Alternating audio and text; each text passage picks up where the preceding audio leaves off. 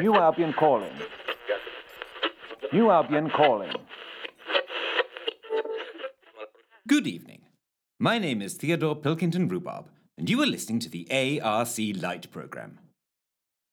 Now, coming up rather swiftly, one hopes, is the concluding part of our Whodunit, the Admiral Sherman Solves Another Case, which, if you recall, left our eponymous hound dressed as a raggedy cat, awaiting mischievous machinations at the midnight hour in a haunted house.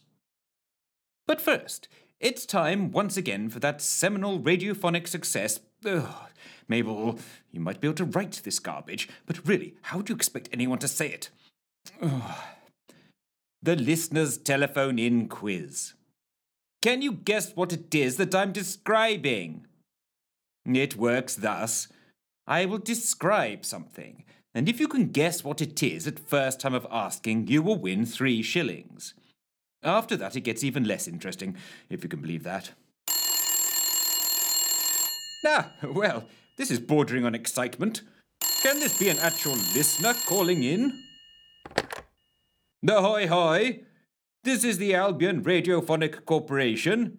Theodore speaking. Good day to you, listener. Are you ready to play? Can you guess what it is that I'm describing? Theodore, is that you?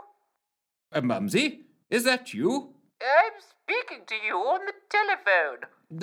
I'm aware of this, Mother. I'm listening to you on the same. I'm afraid I can't speak to you right now. I'm trying to do this telephone-in quiz malarkey that's so far proving to be less than overwhelming. What are you all about? The listener's telephone-in quiz?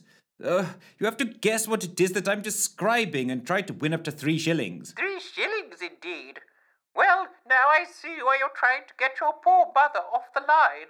It wouldn't do for me to win it rather than one of your precious listeners. Well, no actual listeners have taken part so far, Mother.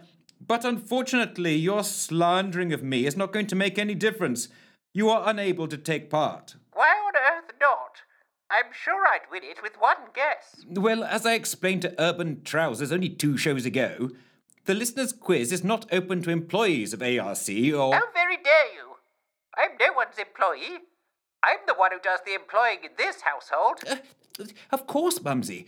But if you let me finish, it's not open to employees or their family members. Well, that's a stupid rule. You may well be right, Mumsy, but it's not me that makes the rules around here. No, that's painfully obvious. To think your father and I thought we'd raised a man, not a mouse. Really, Mumsy? There's no need to be rude. That's just the way things work around here. Well, don't I just know it? They've got you right under the thumb. Oh, the shame of it. I have to lie at the WI, you know. I tell them you're head of gynecology at the Metropolis Royal. It's far less embarrassing. Well, why on earth would you do that, Mumsy? Wait a minute, though. Are you implying that no one at all at the WI listens to my show? None at all, fortunately. Oh, no wonder the ratings are so terrible. Yeah, I can think of a few other reasons. Anyway, I've no idea why you're being so precious about your little quiz. After all, I'm not your real mother, you know. What? Yes, sorry, dear. I've been meaning to tell you, but it was never the right time. I don't know what to say. So, can I play your quiz or not? Have a little respect, Mumsy. I've just found out I'm not who I think I am. No, if only that were true. But why did you ring anyway, Mumsy, if I could still call you that? Oh, stop being so melodramatic. I'll always be your Mumsy, worse luck. I just wanted to find out what you wanted for supper. Oh, well, I'm somewhat in shock. So perhaps you'd cook me my favourite meal to cheer me up. And what would that be? Oh, Mumsy, you know that I like steak and kidney pudding more than anything. Really? We're having faggots. Now please ask me this question. I could do with 3 shillings to go towards my gin fund. Well, I suppose I have no choice. Very well, for the sake of a happy household. To win 3 shillings, let's play. Can you guess what it is that I'm describing? Oh, do get on with it. The faggots are burning. Whilst visiting me on a farm? Watch out! Your trousers may come to harm. Is it a goat?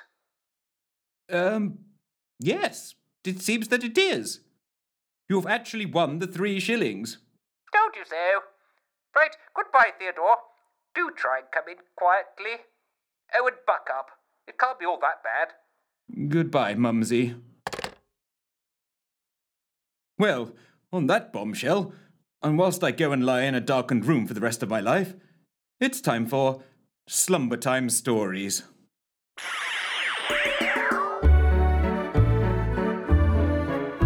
ARC presents Part 2 of Admiral Sherman Solves Another Case, or The Mystery of the Missing Missive, by Darren Callow.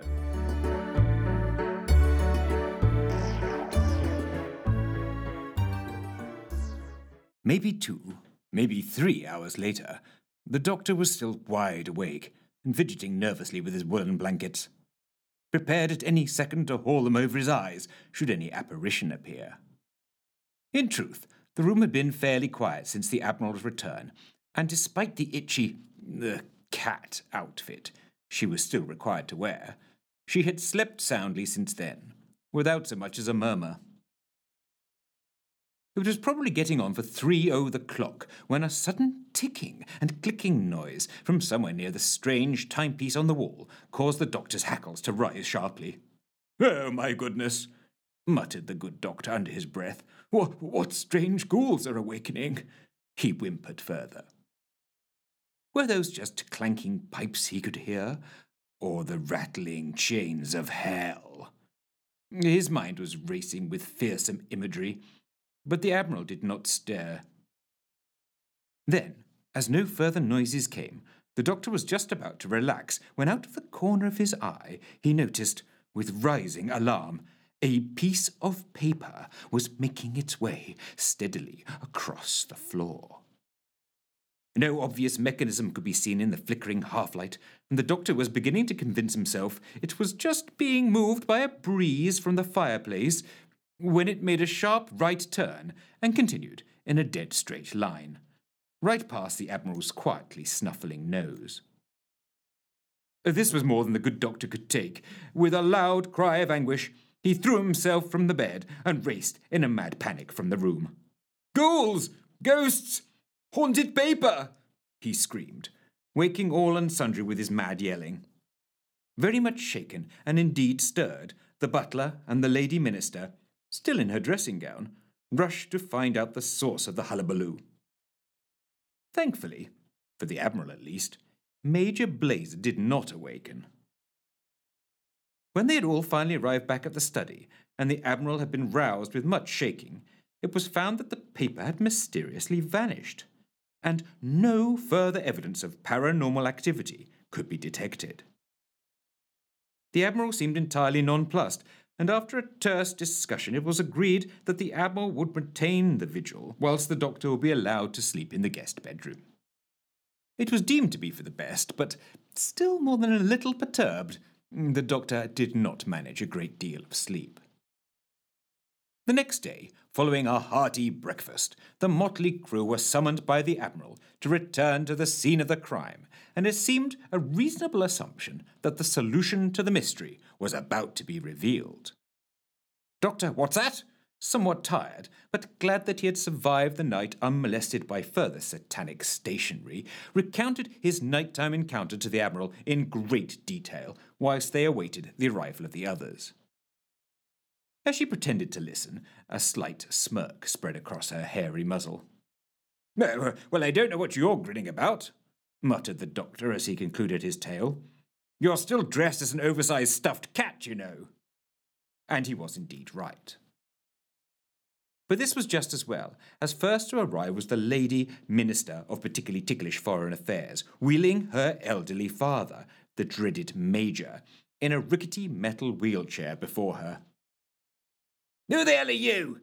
he yelled fearsomely, brandishing his stick and gazing at each in turn with his one good eye. He seemed ready to offer further inquisition until said eye fell upon the Admiral, trying to make herself look as small and cat-like as possible in her terrible feline costume. "Oh," he muttered, a note of joviality entering his tone. "Who's this lovely pussy? Here, pussy, pussy." The Admiral's eyes went as wide as anyone had ever seen, but further embarrassment was spared by the noisy entry of the butler clearing his throat in a melodramatic manner. "It seems the Admiral has a visitor," he announced sceptically. But before anyone could inquire further, an eccentric character in tails, top hat, and clockwork monocle came striding into the study. "Professor Clatterbang at your service," he preempted the gawping-mouthed butler. "Got your message, Admiral? Hope I'm not too late. Nice to be back at the old homestead. Much missed, much missed." Relieved to have a bigger distraction in the room than herself, the Admiral's eyes returned to their usual wideness, and she raised one eyebrow to the Professor. "Professor?" interrupted the Lady Minister.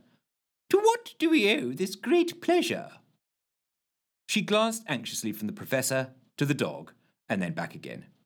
"You haven't stolen the missing letter, have you?" "Stolen? Letter?" exclaimed the Professor. "I really wouldn't think so." "Then why are you here?" The Lady Minister was beginning to lose patience with the day's proceedings. "Ah!" stepped in Dr. Whatsat, as the proverbial penny was beginning its descent. "I expect the Professor is here as he is in some way able to explain the missing missive. Isn't that right, Admiral?"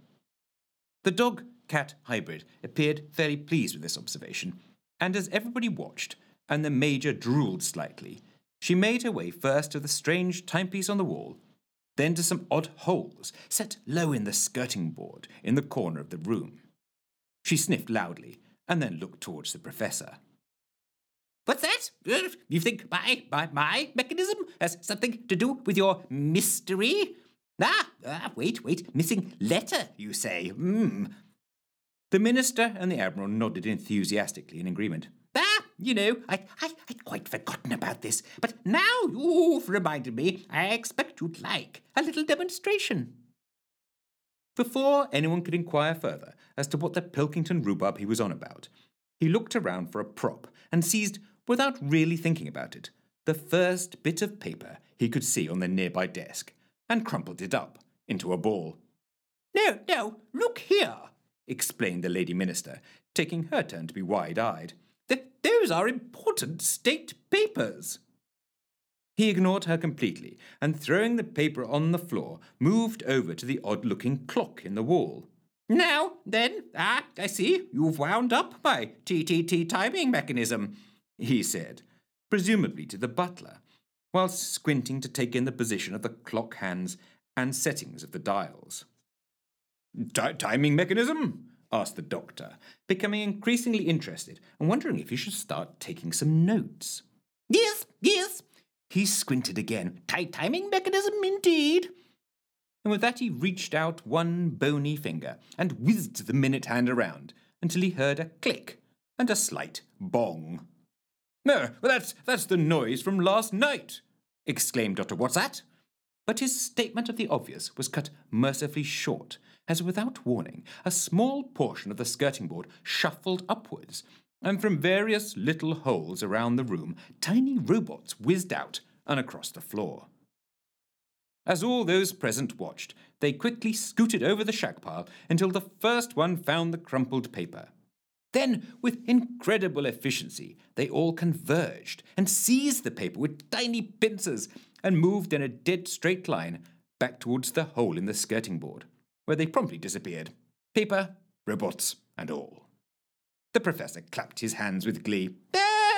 These still work? Ooh, one of my finest inventions. I'd quite forgotten. At this point, the Doctor glanced wryly at the Admiral, who was looking really rather pleased with herself. Tea! Teeny tiny bots! Exclaimed the Professor, who was now foaming slightly at the mouth. Meant to tell you, honest, too complicated to move, but if you wind the mechanism up, you've only yourself to blame. So, interrupted the Lady Minister, holding up her hand to silence the bonkers inventor, Are you telling me that your tiny robot housemaids have dumped my internationally sensitive correspondence in the garbage? She sounded not at all thrilled by the possibility. With this accusation, the Admiral, still encumbered by her terribly ill-fitting catsuit, trotted over to where a series of letter-sized alcoves were set in the wall near the desk.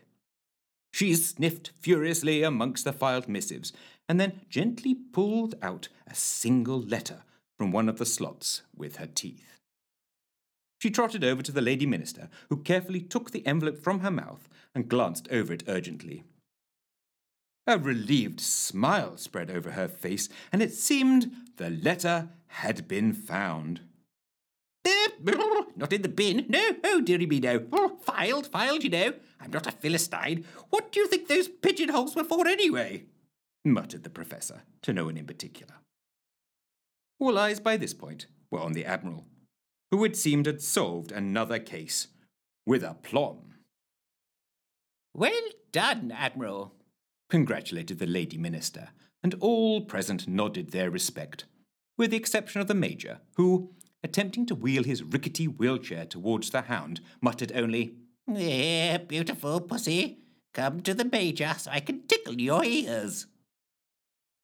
With this, the Admiral left the room as though someone had set fire to her tail, with the Major wheeling frantically in hot pursuit.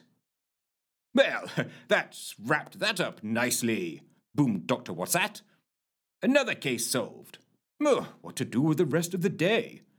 Anyone fancy catching a spot of quad cricket?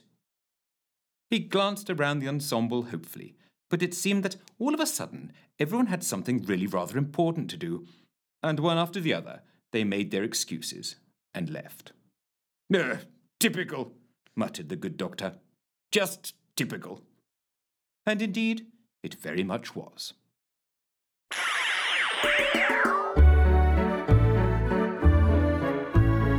Well, that's cheered me up a little.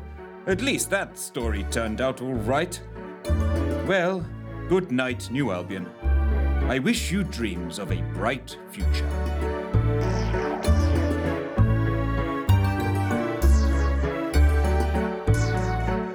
All stories, voices and characters created by and copyright to Darren Callan.